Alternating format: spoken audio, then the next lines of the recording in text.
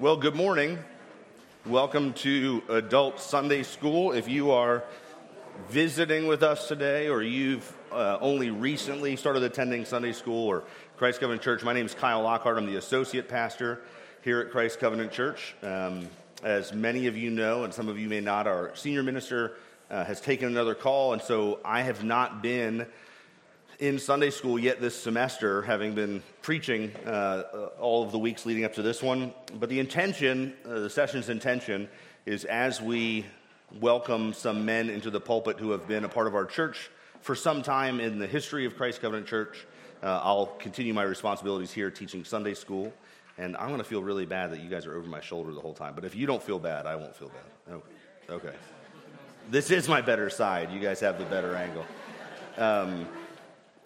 Dr. Belcher is in the pulpit this morning, and so he's been a friend of Christ Covenant Church for a decade or more, and we're going to continue working our way through Romans. I think the next time I'm back in here is in November, the first part of chapter 5, and so the elders will continue to teach through Romans, and I'll be back in here in a few weeks, November 12th, to teach through the first part of Romans 5 as it relates to our having peace with God. This morning, we're looking at the second part of Romans chapter 2.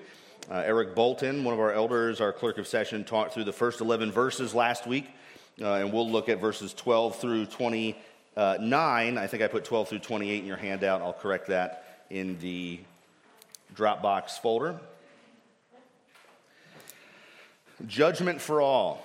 And we'll explain this as we go through our time in God's Word. Again, if you're new to Sunday school or unfamiliar, we should have handouts over there where Scott's standing on the music stand. Historically, we've used our Sunday school hour to teach through history and theology and so forth. We've done lengthy series on covenant theology and on various doctrines and practices that we hold to here at Christ Covenant Church. And it's been a long, long time since we've gone through a book of the Bible like this. But this is a little bit more informal, obviously, than preaching in a worship service. It allows for more interaction. It gives you access to more voices. For example, the elders who will be teaching throughout the semester.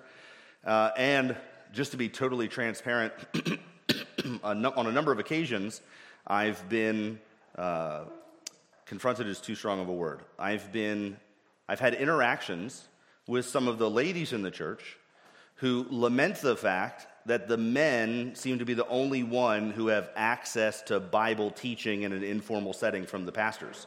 So aside from the men coming to Friday morning and everyone attending worship on Sunday morning, most of the women in the church don't have access to the elders and ministers in a formal way like this, going through exegetically through the Bible.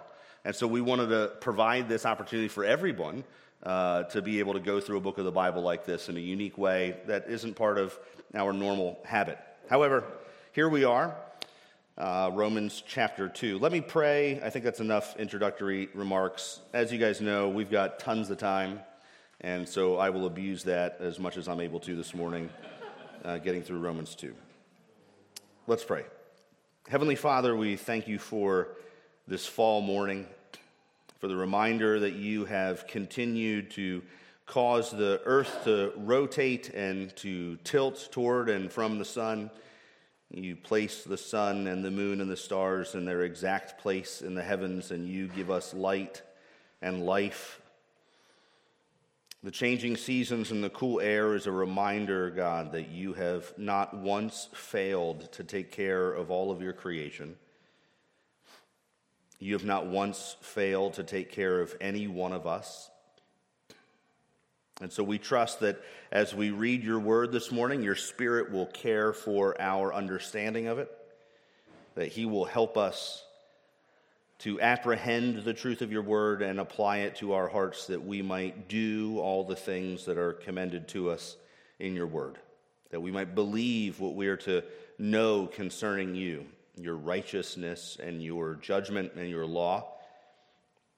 Cause us, Lord, to look to Christ this morning, we pray, that we might be reminded that it's by his righteousness that we live and not our own. We pray all these things in Jesus' name. Amen.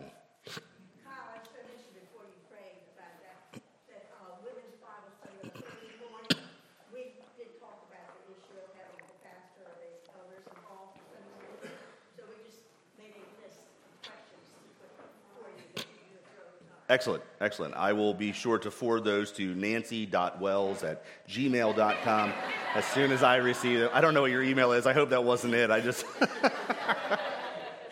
Okay, folks, if you're just joining us, there's some handouts on the music stand back there. If there were not enough, I'll be happy to print some more and bring them next week. But as always, these will be available through the website by middle of the day tomorrow. We're looking at the second part of Romans chapter 2, Judgment for All. We've entitled our series through Romans, The Power of God. And the verse that we're using for today's text is the first verse of our text, verse 12. For all who have sinned without the law will also perish without the law, and all who have sinned under the law will be judged by the law. Well, let me use that as a jumping off into reading our text. I won't reread verses 1 through 11. Please do that on your own. But I will read verse 11 as it's directly related to what we're going to be looking at now. I'm going to scoot my way over here and turn the microphone down a little bit while I'm reading. Romans 2, verse 11, God shows no partiality. For all who have sinned without the law will also perish without the law. And all who have sinned under the law will be judged by the law, for it is not the hearers of the law who are righteous before God, but the doers of the law who will be justified. For when the Gentiles who do not have the law by nature do what the law requires, they are a law to themselves, even though they do not have the law. They show that the work of the law is written on their hearts, while their conscience also bears witness, and their conflicting thoughts accuse or even excuse them on that day when, according to my gospel, God judges the secrets of men by Christ Jesus.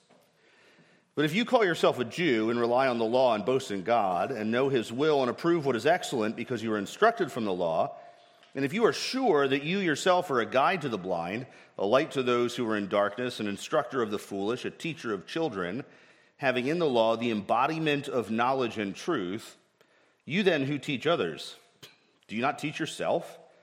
While you preach against stealing, do you steal? You who say one must not commit adultery, do you commit adultery? You who abhor idols, do you rob temples? You who boast in the law, dishonor God by breaking the law. For as it is written, the name of God is blasphemed among the Gentiles because of you. For circumcision indeed is of value if you obey the law, but if you break the law, your circumcision becomes uncircumcision. So if a man who is uncircumcised keeps the precepts of the law, will not his uncircumcision be regarded as circumcision? Then he who is physically uncircumcised but keeps the law will condemn you who have the written code and circumcision but break the law.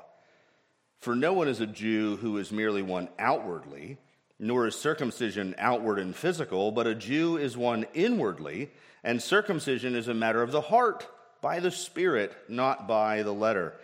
His praise is not from man, but from God. Well, as a little bit of background, and I want to give us a background of what we're doing today, and then take a quick excursus to talk about some of our confessional statements in our Westminster Standards that relate to what we're going to be talking about in Romans chapter 2 today. If you recall from Romans chapter 1 at the top of your handout, the thesis statement for the book of Romans is given in verses 16 and 17. The righteousness of God is for Jew and Gentile. The scripture says, "For I am not ashamed of the gospel, for it is the power of God for salvation to everyone who believes, to the Jew first and also to the Greek.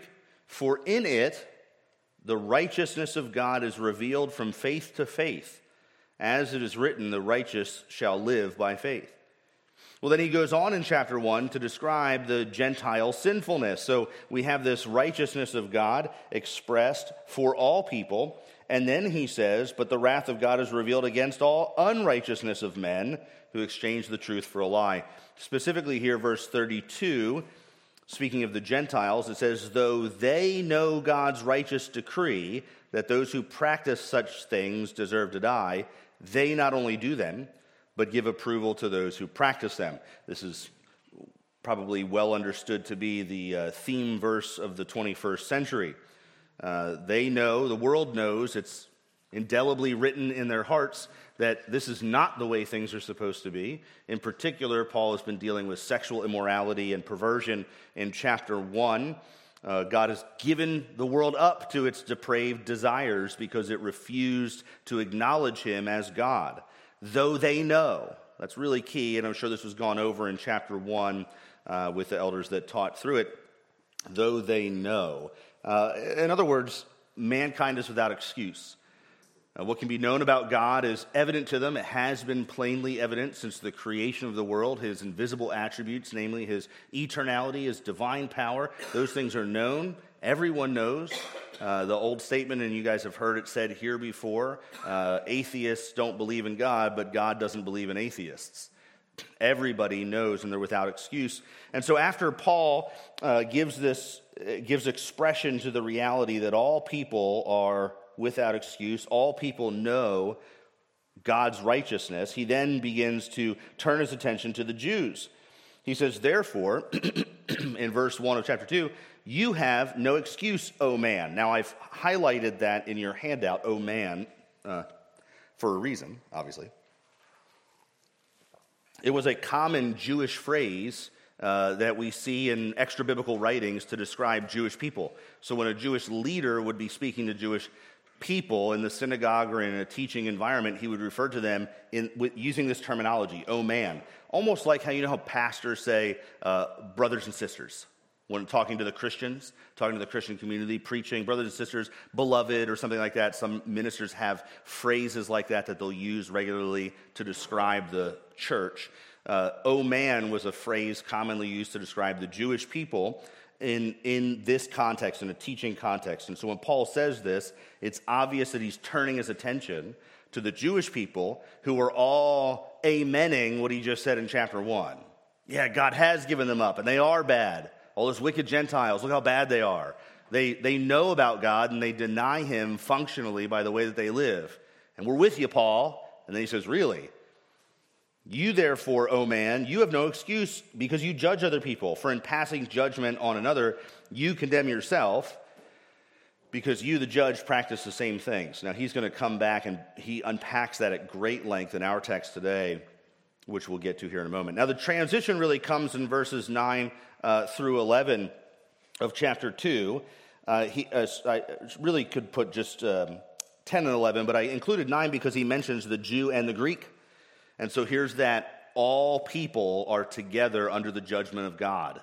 All people together stand in sin before God's judgment seat. Paul is putting all of mankind in the same totally depraved bucket. In chapter 2, verses 9 and following, he says, there will be tribulation and distress for every human being who does evil, the Jew and the Greek, but glory and honor and peace for everyone who does good, the Jew and the Greek. There's that righteousness for everybody. Emphasis again.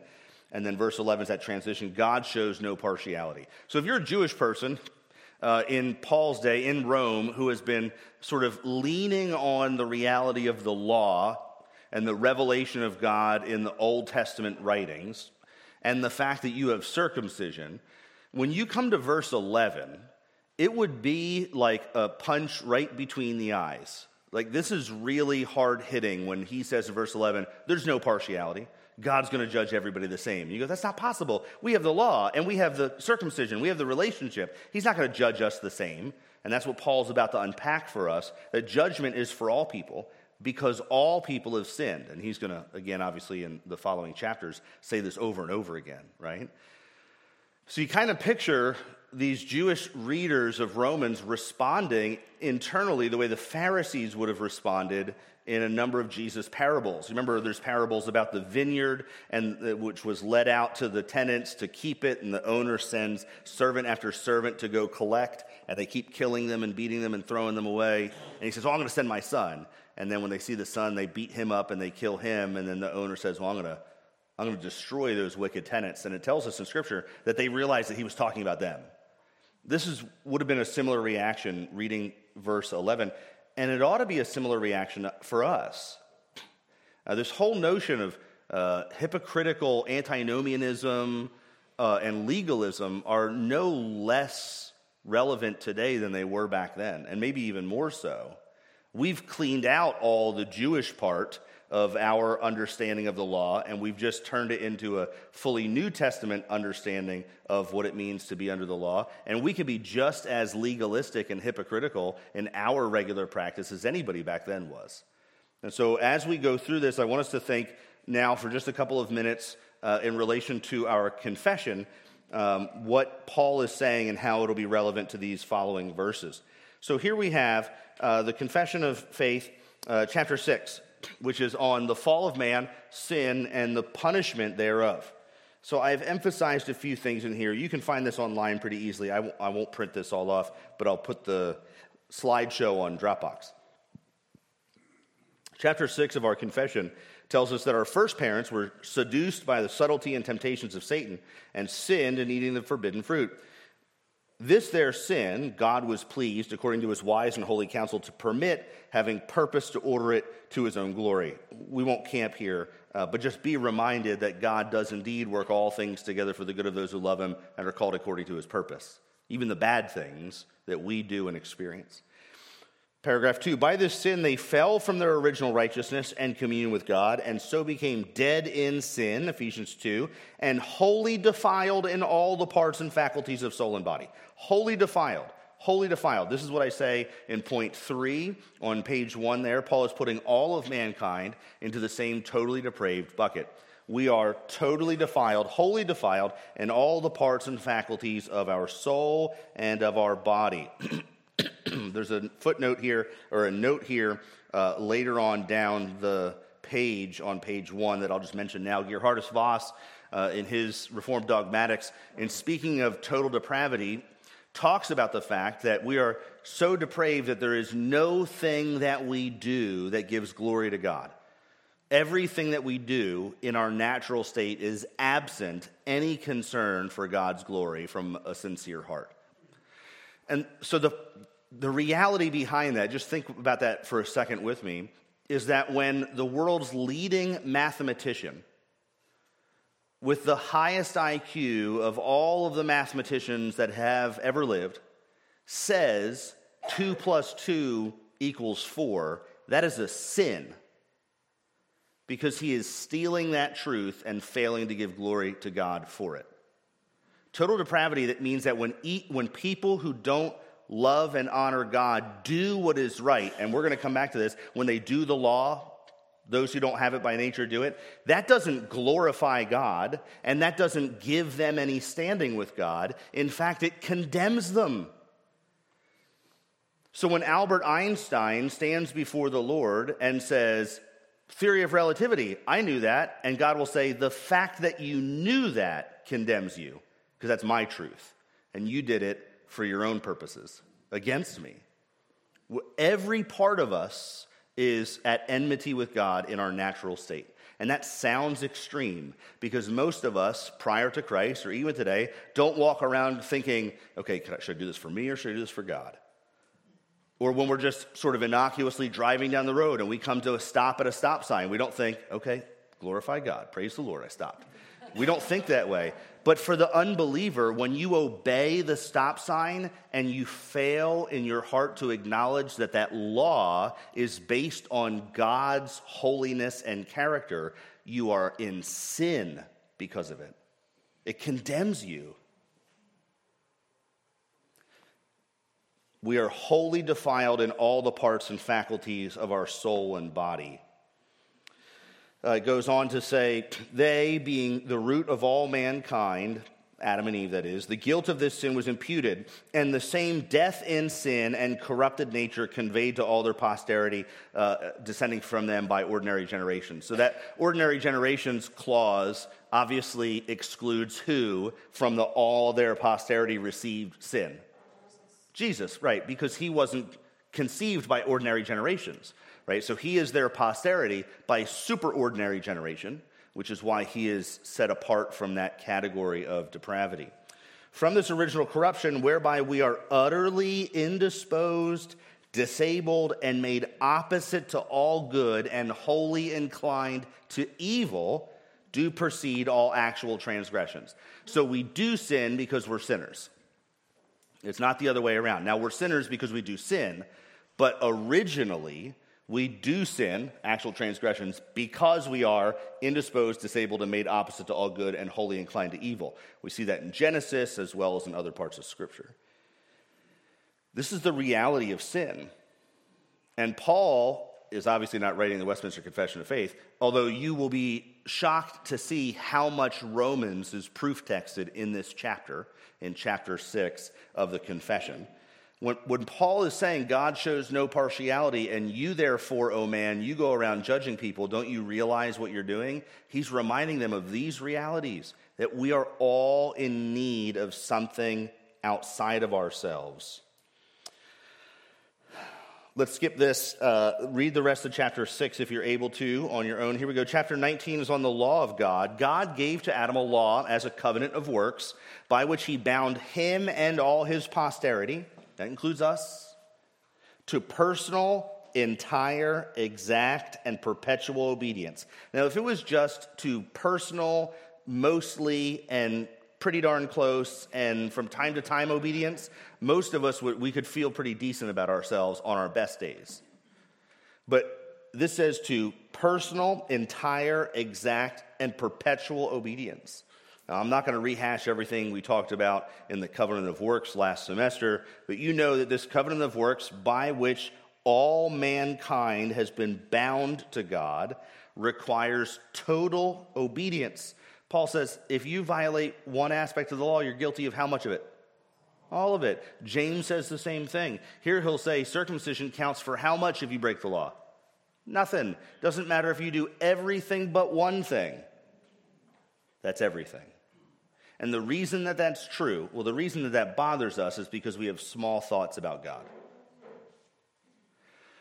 But the reason that that's true is because God is really, really big and really holy and really deserves actual, entire, exact, and perpetual obedience. And because none of us can do that, we need somebody else. We're coming back to this. This law, after the fall, continued to be a perfect rule of righteousness. It continued to be, and as such was delivered by God upon Mount Sinai in 10 commandments and written in 2 tables. Well, that means that the law concerning God's design for mankind predates the giving of the law in Exodus chapter 20, doesn't it? It has to, in order for us to be able to confess this and Paul to be able to say the same thing elsewhere in Romans. The law was obvious. It was written on the hearts of mankind, which is what he's saying here in chapter 2, prior to the giving of the law. And so the giving of the law is simply the codification of God's intention for his people. That law, which is to be perfectly followed entirely, exactly, and perpetually. The moral law does forever bind all, as well justified persons as others, to the obedience thereof. Not only in regard of the matter contained in it, but also in respect of the authority of God the Creator who gave it. This is where everyone finds themselves. Let's move quickly through these last couple slides. Now, to connect with the fact that God made mankind and they fell into sin, which is how we find ourselves here in Romans chapter 2, and God gave a law which matters to all mankind throughout all ages, which Paul is dealing with here in Romans chapter 2. And ultimately, the fact that Christ Jesus will judge all mankind in partiality. Let's look at chapter 33 of the confession concerning the last judgment. God has appointed a day wherein he will judge the world in righteousness by Jesus Christ. You see Romans chapter 2 right here. To whom all power and judgment is given of the Father, in which day not only the apostate angels shall be judged, but likewise all persons. All persons. God shows no partiality. For all who have sinned without the law will perish without it, and all who have sinned under it will be judged by it. All persons that have lived upon earth shall appear before the tribunal of Christ to give account of their thoughts, words, and deeds. Every time I read that, every single time I read that, I think to myself two things. Number one, I hope there's like a private room that I can go into with God for this part of the judgment. And number two, I'm so thankful for Jesus Christ.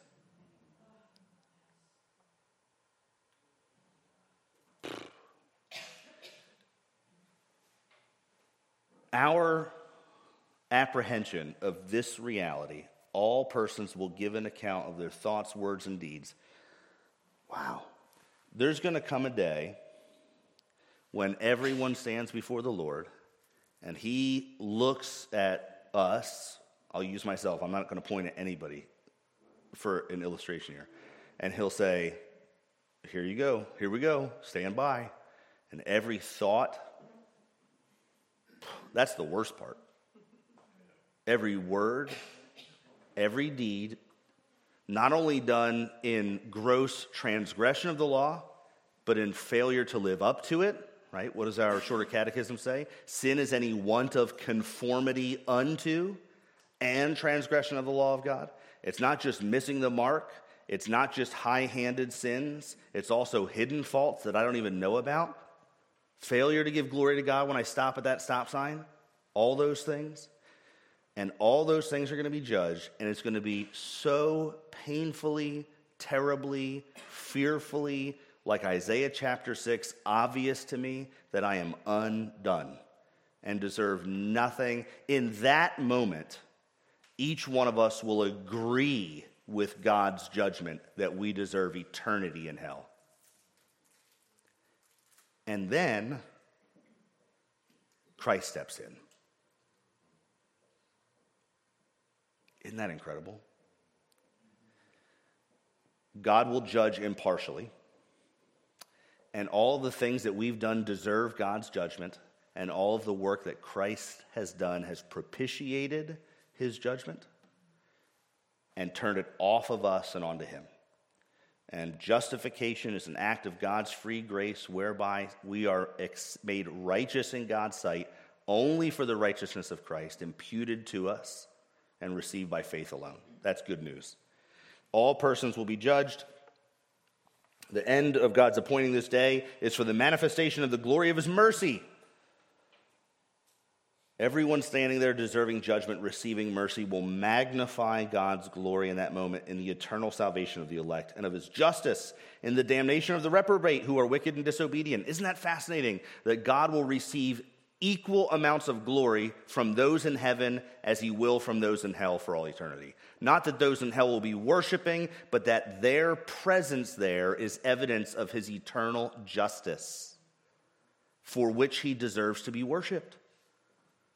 This is hard to wrap your minds around, I admit. That idea that the existence of a perpetual place of torment for the unbelievers is somehow designed to bring glory to God is hard to fathom. I recognize that. But God will certainly receive glory from both the salvation of the elect and the damnation of the reprobate, because their presence outside the gate, forever spotlighting God's holiness and justice, will be the thing that forever magnifies his mercy and kindness towards us who don't deserve it. And so if we get to heaven and God just kind of wipes our minds of all the people who aren't there, first of all, the conversations are going to be weird. I'm going to be like, hey, Jake, how's it going? You know, is your family here? And you'll be like, family? That's strange. I don't have parents. You know, I'm not saying that your parents aren't Christian, but to the person who has unbelieving family, what do you do with that? I don't know how I got here. And if hell is not forever in view and God's glory and damnation is not forever on display, then what will we be worshiping him for in heaven? Just being there? Not for being saved, because there's nothing to be saved from if we have no awareness of hell. And the songs in Revelation seem to suggest that the perpetual worship of the Lamb revolves around him having saved people from out the midst of the wicked world.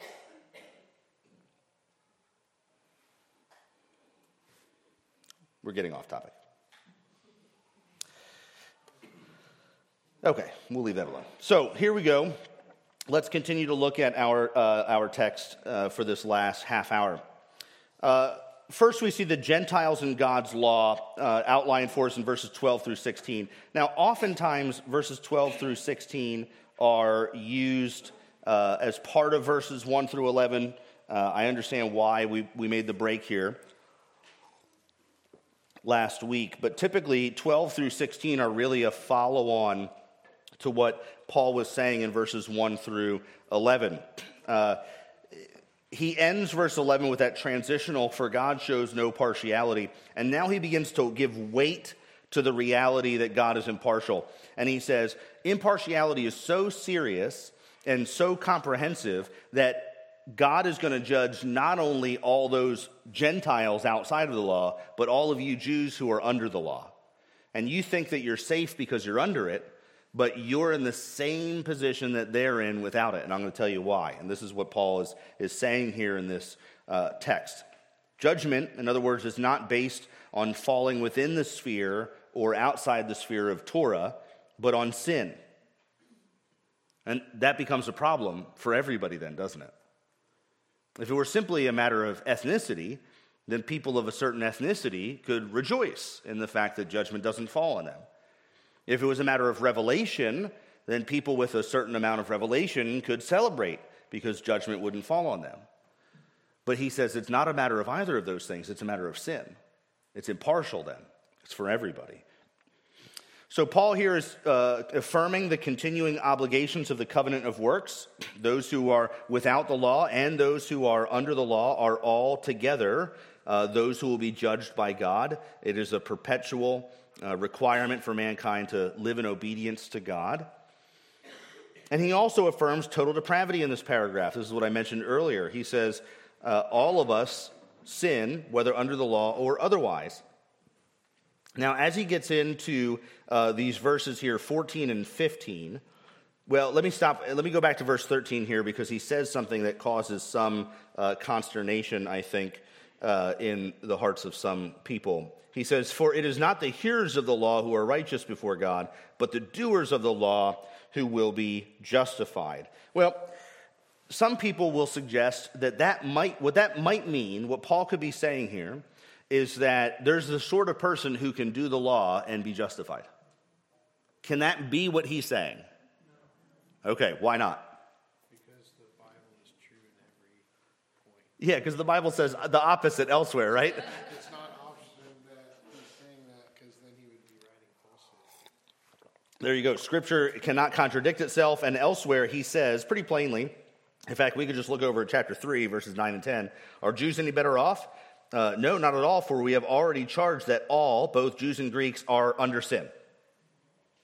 And he'll say it again elsewhere in Romans, won't he? All have sinned and fallen short of the glory of God. So obviously he's not saying that there's the sort of person out there who can keep the law and thereby be righteous before God. Now, that's not what he's saying. Some have interpreted this to say that the doers of the law will be justified. That's Christians, because they're able to do the law. Well, I've been a Christian for quite a while, and I repeatedly break the law. Anybody else? All right. Me and Steve, apparently. So, but you understand the point. It can't be that. It can't simply be what he's alluding to here is those who are Christians and who are doers of the law because the Spirit enables them to do it. Well, again, he mentions right in the following verses that there are Gentiles who do the law. Aren't there non-Christian philanthropists who show mercy to orphans and widows and love their wives and raise their children well and keep the traffic laws and don't harm people? Aren't they out there? Aren't there non-Christians who do that? I mean, goodness, there are whole religions out there that on the surface appear far more moral than many Christians do. So it can't be that. It can't be just that because we're Christians, we do the law and we're justified by that, because that would add our works, even post-salvation works, to our justification. By the way, this is a fairly popular idea in schools of thought, what we call the New Perspective on Paul and Federal Vision. They teach this, that there are works that we do by the Spirit that cause us to be finally justified. They talk about final justification. If you read the phrase final justification in any sort of theology in a way that's not criticizing that concept, you're reading the wrong stuff. I'm just very plainly, I have no hesitation saying that. Federal Vision and New Perspective on Paul are dangerous teaching that put the onus of your ultimate salvation on your covenant keeping That's why they talk about final justification. Okay, other topic. So Paul is not saying that these Gentiles are able to do what the law requires and therefore become justified. In fact, he says that we're not able to do that all over this text. He isn't saying that people who do not have the law actually keep the law in a saving way. He's saying that we do things that are required by the law sometimes, and that only makes it clear that we deserve judgment. Look at what he says in verse 15. They show that the work of the law is written on their hearts because they sometimes do it, while their conscience also bears witness, and their conflicting thoughts accuse or even excuse them. The emphasis there being on accuse, not excuse. The excuse is sort of, oh, and maybe sometimes. The emphasis here is on accuse. And so what he's saying is that people who do the law simply because of the Imago Dei, because God's image is etched into the heart of every person, onto the soul of every man and woman, and we sometimes do the right thing, that in itself ought to cause our conscience to go, well, why are you doing the wrong thing? And what makes this right? And why do you feel okay about this and bad about that? And those thoughts which accuse and excuse us are going to be the basis for our judgment when God, through the gospel, judges the secrets of men by Christ Jesus, verse 16. No one has an excuse. And so don't make the mistake of reading verses 12 through 16 and thinking that there is, in Paul's teaching, some idea that we can keep the law and thereby be made righteous or declared righteous or justified. Rather, Paul is alluding to the fact that there is a natural law that is written on the hearts of people. And this is what justifies God sending those who have never heard the gospel to hell. The question is sometimes asked, if there were in some village in a jungle somewhere a man or a woman who had never done anything wrong, they had never sinned, never been unkind to their neighbor, they were very generous with what little bit they had, they cared for the widows and orphans in their community, they never stole or committed adultery. They always honored their parents. They didn't worship the sun or the trees or the water. They didn't have little carved images in their hut. In some, they never sinned. Never, not once. If that person died and stood before the judgment seat of God, would that person be welcomed into heaven? And the answer is yes. But he doesn't exist. He doesn't exist. He's nowhere to be found. For all have sinned. And it's not just a matter of not breaking the law in its external rituals and ceremonies and expectations. It's also a matter of the heart, and that's the problem. There are plenty of people who are able to control themselves from doing outwardly violent and sinful things. Plenty of non-Christians go from infancy through old age without ever committing adultery. And that doesn't win them any status with God because their hearts are not oriented towards God. Yeah, Jake. I think one of the reasons why we can say that our hearts are not oriented with God is because outside of Christ, we have a union with another representative, and that's Adam. And in Adam, all die. That's right.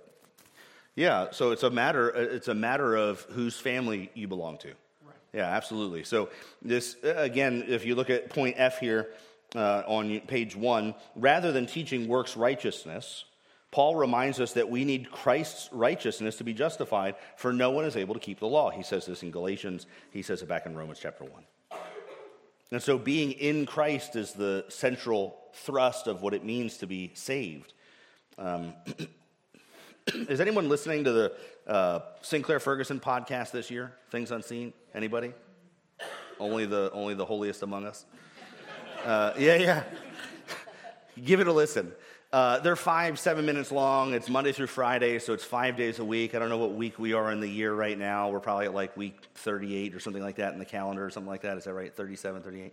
So whatever that is, you've got a handful of them to listen to. You could, if you have a long drive, if anybody has to drive to Charlotte and back, you could probably catch up on the year. They're worth your 5 minutes every morning. They're fantastic.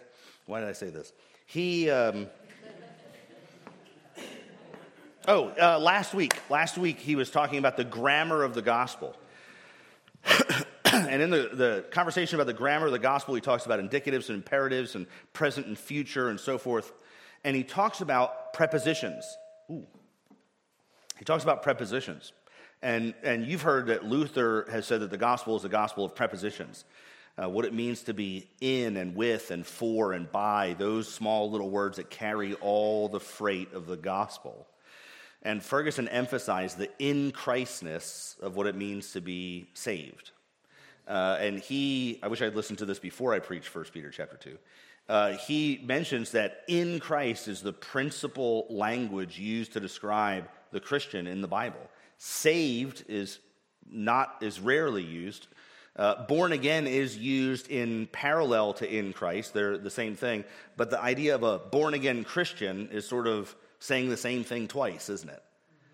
And so this notion of being in Christ, like Jake was just alluding to, is so important for us in thinking about this notion of justification here in chapter 2. Well, let me ask a question. Go to the top of page 2 in your handout, I believe. Is the top of page 2 in your handout? Where's the comma go? Where's the comma go? So, the original languages didn't have all this punctuation. And there's arguments over the commas all over the Bible. I'll share one popular or common one. Is in Ephesians chapter 4, verse 11. And he gave the apostles, the prophets, the evangelists, the shepherds and teachers to equip the saints for the work of the ministry for building up the body of Christ. Well, that's how my ESV reads. Others would say, and teachers to equip the saints, comma, for the work of ministry, comma, for the building up of the body of Christ. So what's the difference between those two? In the second one, it's the shepherds and teachers who do the work of the ministry. You hear the difference? Shepherds and teachers have been given for what? To equip the saints, comma, for the work of the ministry, comma, and for the building up of the body of Christ until we all attain the fullness of the knowledge and so forth. And so that comma, which is in some translations and not in others, shifts the burden of work. Now, we here at Christ Covenant Church are an every member ministry church. That doesn't mean everybody is a minister in the sense that they are ordained, called to an office in the church, but everyone does the work of the ministry. Sharing the gospel, caring for one another, living like Christians in context of a corporate body of Christ. And so the way that this reads, it's the way that we do it here. The shepherds and teachers have been given to equip the saints for the work of the ministry for building up of the body of Christ. You see the difference there? So here in Romans chapter 2, this is maybe a small question, but worth asking because your Bibles might look different than the Bible of the person sitting next to you. Verse 14, excuse me. For when the Gentiles, who do not have the law, comma, by nature do what the law requires, they are a law to themselves. That's the way my ESV reads. Anybody else's ESV read that way? Anybody's Bible read differently than that? What are you reading? American Standard. How does NASB read it? For when Gentiles who do not have the law, no comma, do instinctively the things of the law, first comma, these, comma, not having the law, comma, are a law to themselves. Okay. All right. So not too much different, actually, when it all comes out in the wash. Here would be another way of reading this. For when the Gentiles who do not have the law by nature, comma, do what the law requires. Now, what that's saying is that Gentiles, by nature, by ethnic distinction from the Jews, don't have the law. When they do what it requires, they are a law unto themselves. What the ESV translators here are saying is that when Gentiles who do not have the law by nature, so now the emphasis is on imago Dei. the Imago Dei in them enables them to do some things that are in keeping with the law, they become a law unto themselves. Now, I'm not going to get into the weeds of which is better than the other. Frankly, I prefer this, the ESV's translation, although there are good arguments. Karen Jobes does a really good job of unpacking this for any of you that are interested in that level of investigation of the distinction between the two. But ultimately what's being said, irrespective of whether or not this is an ethnic distinction or not, is that when people who don't have the law do what the law says, they demonstrate their own need for God's judgment. They become a law unto themselves. Okay, verse 16. On that day of judgment, when, according to my gospel, God judges the secrets of men by Christ Jesus. Verse 11 says, God shows no partiality. Verse 12 says, everyone will be judged because of sin, because everyone is a sinner.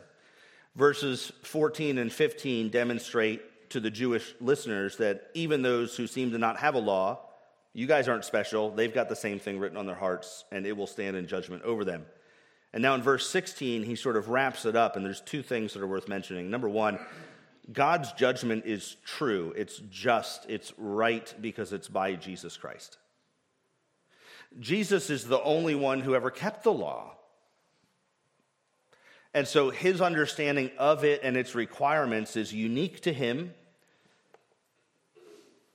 And so his judgment will be impartial because it will be against everyone who has failed to keep the law. But number two, and notice this is really important, when on that day God judges the secrets of men by Jesus Christ according to my gospel, we typically think of the gospel exclusively in positive terms. Jesus saves sinners, right? Fair enough. We tend to think of the gospel exclusively in good terms. And we should, because what's it called? Good news. It is good news, right? Good news is good only insofar as the bad news is bad. Does that make sense? Right?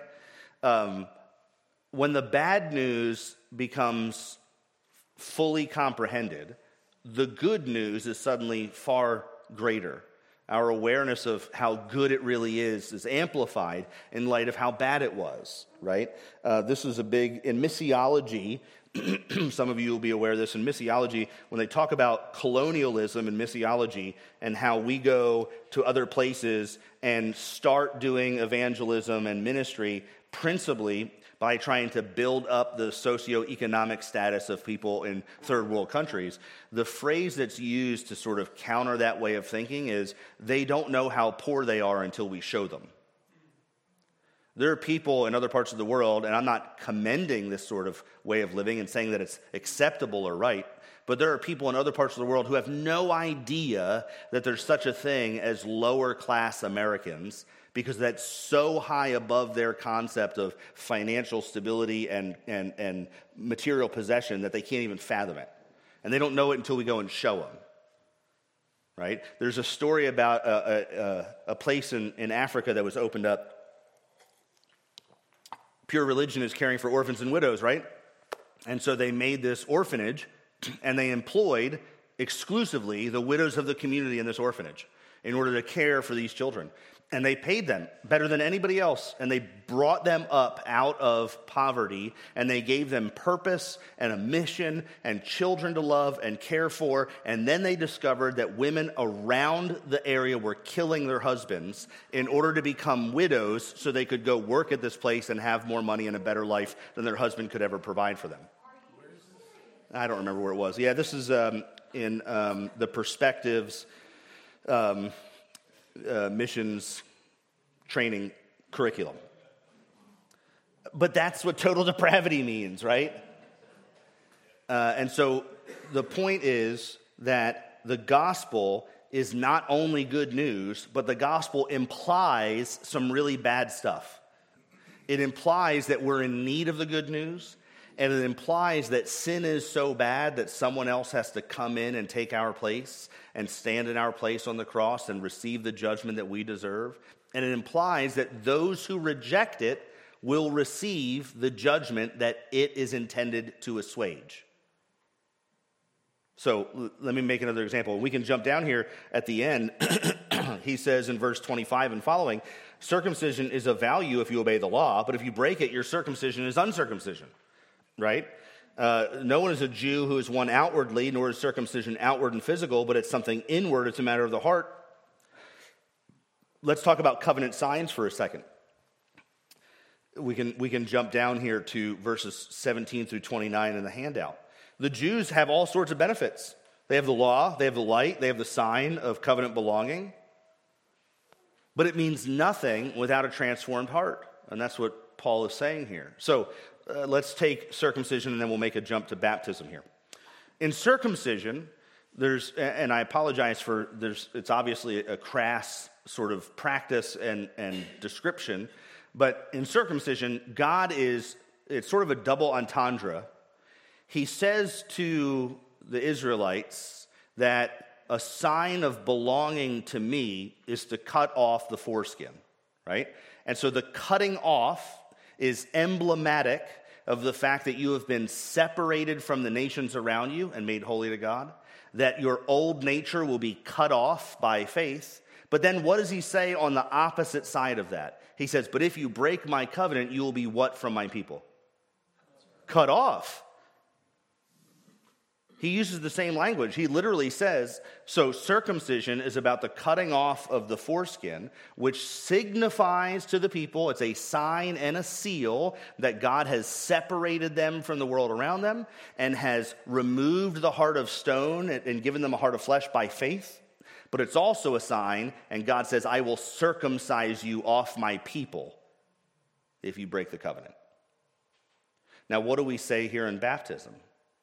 That the waters of baptism represent not only the sprinkling waters of God's promise in Ezekiel 36, that I will sprinkle you with clean water and you will be clean from all your uncleannesses. That's a promise that is signified and sealed to that child in baptism. It's not only a sign of the outpouring of the Holy Spirit, Joel chapter 2, Acts chapter 2, I will pour out my Spirit on you. That's a promise that's signified. It's a sign in that baptism. It doesn't happen then, but it's a sign, and it's sealed to that child. But what other major water do we see in Scripture in Genesis? The flood of God's judgment. It also signifies, like circumcision did, that you will be drowned in the judgment of my wrath if you dishonor and disobey the promise that's signed and sealed to you this day. And so the gospel is not only a positive, which it is, just like baptism is, but it also implies all the negatives that require it to be true, require it to be real. Craig? That's why I really love that picture in Isaiah. I forget which chapter, but he talks about that if the flood waters are coming, they will not overwhelm you. Yeah. Because of his grace. Yeah. And they're people going. Sorry, can you say it a little louder, Craig? So This reminds me of Isaiah when it talks about though the flood waters are coming, they will not overwhelm you. It's a beautiful picture of God's grace to his people going through the judgment, that came in, I believe, in the Babylonians' captivity. But Isaiah was talking about comfort my people in the midst of the judgment, that this judgment will not overwhelm you or make you not his people. Yeah, and that's like what baptism signifies. Yeah, connecting it to what you were talking about with Noah and baptism. Yeah. And the gospel pointing to judgment. Which will not overwhelm us. The beauty, somehow that creates a beauty because it really highlights the grace of God. Yeah, absolutely. Well, you see here in the notes that it talks about hypocrisy. Remember here in verse 17, if you call yourself a Jew and rely on the law and boast in God, know his will and reprove what is excellent. So you've got it all figured out. You've got your shiny Torah at home and you read from it every day. And if you're sure that you're a guide to the blind, and a light to the dark, and an instructor of the foolish, and a teacher of children, you're resting on your background, on your practices. You then who teach others, do you not teach yourself? Because look at what you actually do, he says. And so hypocrisy is profession. Look at what I have. I call myself a Jew. I have the law of God. I boast in it. I know what's right. I tell people that I have the law. I tell people how to obey the law. I instruct people who are fools. I teach people who are immature. I have the embodiment of knowledge and the truth, but I don't do what I say. I'm a hypocrite. And that's a problem for all of us, isn't it? Parents, anybody ever feel this way? 7, 10, 12 times an hour, every day, all day? This is what it's like. We're hypocrites. Hypocrisy is profession without practice. But look at verse 24. This is so fascinating. He says, the result of this is that the name of God is blasphemed among the Gentiles because of you. So all the people who feel like they're the most religious, who fail to do all the things that their religion requires them or tells them that they should do, they find themselves giving God a bad reputation. Then legalism, on the other hand, is ritual without regeneration. And so he says that you could go back through the same section here, verses 17 through 24. You've got all the rituals. You've got all the circumcision here in verse 25 and following, all the things that you're supposed to do in order to be part of the people. But if you don't have regeneration in the heart, because verse 29 is a matter of the Spirit, then it means nothing. So let's fast forward 2,000 years from Paul to today and think about our covenant children, think about our own baptism. We have the rituals, don't we? We have them here. We regulate our worship according to Scripture. We baptize our covenant children. We participate in the Lord's Supper once a month. Not that that's explicit in the Bible. Don't work on Sunday. Don't smoke or chew or drink or grow what girls to do. Right? You guys have heard all those? That's our legalistic practices. We have all the rituals of what it looks like to be a Christian. But without the Spirit inside of you, it means nothing. In fact, it's to our detriment. I remember back in Montana, at the church I pastored in Montana, I was preaching one time from Luke's gospel, I think it was, where Jesus says, to whom much is given, much will be required. And I responded to that text by saying, if you're going to come here each Sunday and go home and ignore all this stuff, you're better off staying home. The elders were not pleased about that. They're like, yeah, but they're the best givers. No, that's not. But that's the reality, right? To whom much is given, you're hearing this. You're hearing the word preached. You're hearing the gospel. You're hearing about sin and its effects and what it does to your standing before God. And then you hear about the promise of the gospel that Jesus Christ alone saves by grace through faith. That it's only his righteousness, so don't be a legalist, but that he matters as Lord, so obey him. And you hear these things, and you're reminded that our being accepted in God's sight is a matter of Christ's act of obedience imputed to us. And we go home every day, and we live like hypocrites, or we live like legalists. We're just like these Jews who said, we've got Abraham as our father, and circumcision as our sign, and the law as our guide. And Paul says, you're kidding, right? God's judging you just like all those pagans out there who have none of that stuff and still do as good as you do. From time to time. But isn't that the same thing that you and Pastor Stewart say when we're doing communion? And they say, if you haven't believed, then don't take this communion because it's a judgment to you? Is that the same thing? Yeah, there's something similar there for sure. So when we practice what we call fencing the table, which simply means that we believe that the communion table is for believers. And for among the believers, those who apprehend its importance, its meaning, we have communicant membership here. And for those who are not holding on to unrepentant sin willfully. And so we encourage people to be reconciled to those that they have broken fellowship with in the body especially, and to spend time contemplating, examining oneself, and repenting. So it's the same thing, because the table represents God's judgment, doesn't it? Broken body and shed blood. It represents judgment, and it represents God's judgment for you onto Christ.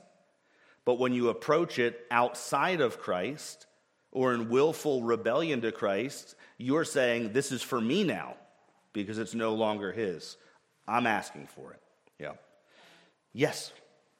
Oh, yeah. Sometimes for someone who is innately good, it's so much harder to see their need for a Savior. This friend growing up, her dad was the most wonderful father, husband, person I've ever been around. He was like a second dad to me.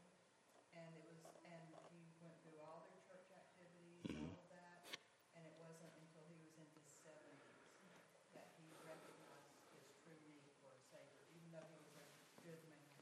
Well, and that's a really good point. What was said was, for people who are innately good, air quotes, it's harder to realize their need for a Savior sometimes, right? And so this is why I unapologetically will continue pushing us towards our confessional standards. I think they're very helpful. When they outline the Ten Commandments, they give us not only the explicit negative or positive connotation of a given commandment, so positively honor your parents, negatively don't murder, they also give us at length the opposing reality. So honor your parents includes negatives, don't do all these things. Don't murder, which is stated negatively, includes positives like preserve life and do everything to preserve your life and the life of others, and so on and so forth. So those are really helpful, I think, for people who feel like I'm hitting all these wickets, like I'm not murdering, I'm not committing adultery, I'm not stealing, but don't realize the implications of those commandments, which are far more heart-oriented than outward-oriented. And the other thing is just what Paul is saying here, our consciences excuse and excuse us. And going back to Voss's statement earlier that total depravity means that everything we do is antagonistic towards God. It's not rooted in a desire to glorify him. That alone is enough to make Isaiah say, I'm a man of unclean lips. What are you talking about? You're a priest. Like, how is Isaiah complaining like that? It's because he suddenly becomes aware that even what he says doesn't lift itself up to the level that God requires. Romans 1 said that they refuse to acknowledge God as God or give thanks. Yeah, giving thanks, that's a Fundamental, just the failure, as you articulated earlier, to give thanks. Yeah, thanks, Patrick. That's true. Let's wrap this up. Conclusion. Number one, the law matters. It does matter. And we can't act like it doesn't. It both shows us the fact that we're sinners. It shows us what God requires of us and how he expects us to live. And it shows us that we need someone else who can keep it. Let me jump out of my notes here and go over to the Westminster Confession of Faith, chapter 19, paragraph 6 on the law of God. Let me read this.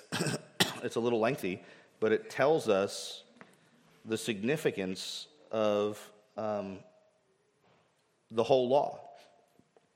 Although true believers be not under the law as a covenant of works to thereby be justified or condemned, yet it is of great use to them as well as to others, in that as a rule of life informing us of the will of God and our duty, it directs and binds us to walk accordingly, discovering also the sinful pollutions of our nature, our hearts and our lives. So as examining ourselves by the law, we may come to further conviction of, humiliation for, and hatred against sin, together with a clearer sight of the need we have of Christ and the perfection of his obedience. See what the law does for us? It shows us what God wants, how much we lack, and how much Christ provides. That's what the law does. It shows us what we lack, what God requires, and what Christ provides.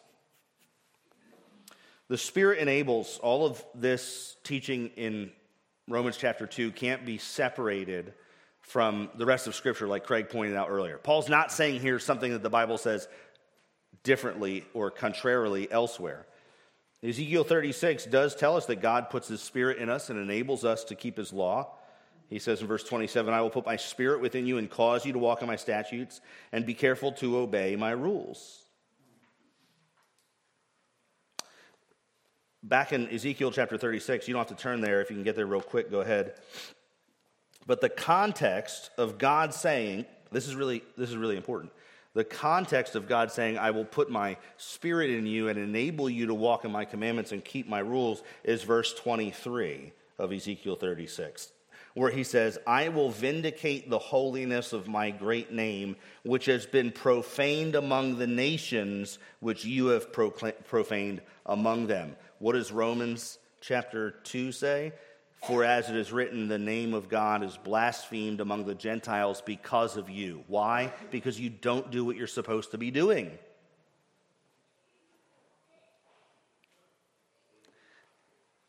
So when I drop my kids off at an event, a school thing, or a birthday party, or going over to a friend's house, 9 times out of 10, as it crosses my mind, I say something to this effect. I say, before you go, remind me, what's your last name? And they say, Lockhart. And I say, where did you get that name? They say, we got it from you. I said, then live like that's true in front of these people. Because how you live in front of all your friends when you go to school and go to parties and do stuff is going to reflect on me and your mother from whom you got that name, one way or another, right? So if we dropped them off at the Shanahans and y'all didn't know us, and our kids acted like fools, you have one logical conclusion to make from that. One logical conclusion to make. Their parents are fools, or they're not trying very hard. When the Jews and when Christians go out into the world and we say, God is our Father, we've got the law, Jesus is our Lord and Savior, and we act like fools, the world has one conclusion to make about God.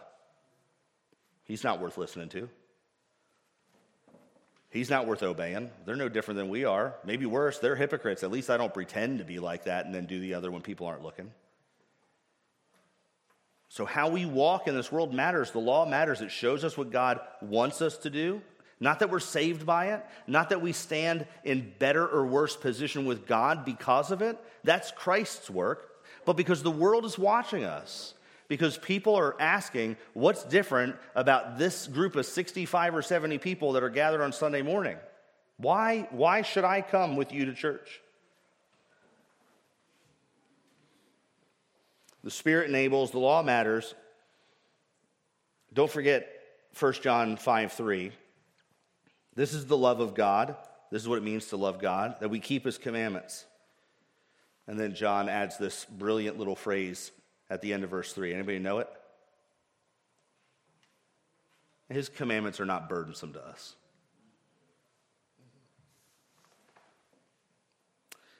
Ultimately, God looks on the heart. One is not a Jew who is merely one outwardly, nor is circumcision outward and physical, but a Jew is one inwardly, and circumcision is a matter of the heart by the Spirit, not the letter. And so ultimately what Paul is encouraging his original readers and us to consider is whether or not our hearts have been circumcised. Not whether or not we keep the law real well. Not whether or not we're Jewish or Gentile. Not whether or not we have circumcision or baptism. Not whether or not we read the Bible every day, or we avoid doing certain things on certain days, or we say certain things or don't say other things, or we go to church a certain number of times a year, or any of those rituals without regeneration or profession without practice. He says God looks at your heart. So are you born again? Have you received forgiveness from Jesus Christ? Because that's all that matters. That's the only thing that gives us any standing before God, is Christ's standing before God. And so the summary of Romans chapter 2 is not be a better law keeper. It's certainly not ignore the law altogether either. But it's love Christ. Love Christ because he's the only one that can make circumcision of the heart happen. That's what Paul says in Colossians, isn't it? Okay. Let us conclude at that. I would hate to see Becca have to run down the hall in the middle of the last song.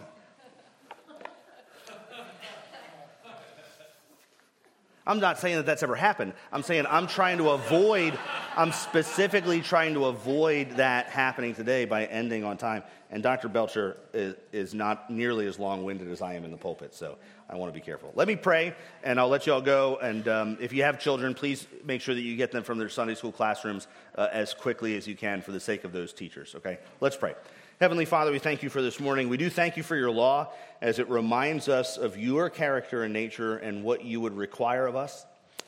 Lord, it shows us what is your will and what is good and acceptable in your sight. It also reminds us of our gross inability to keep it and the fact that we stand condemned before you on account of it. And it also draws our attention to Christ, who did keep it and who has taken all of the curses of it from off of our heads and placed them on his. Help us, Lord, to live worthy of the gospel of Jesus Christ, the cost that he paid to purchase us from the kingdom of darkness and make us his own. And we pray that you would remind us that ritual is empty without regeneration, and profession is meaningless without practice. So help our confessions of faith, which we affirm each Lord's Day here, to be the confession of our life, that there would be no distance between the two. Enable us to do this by your Spirit, we pray. In Jesus' name, amen.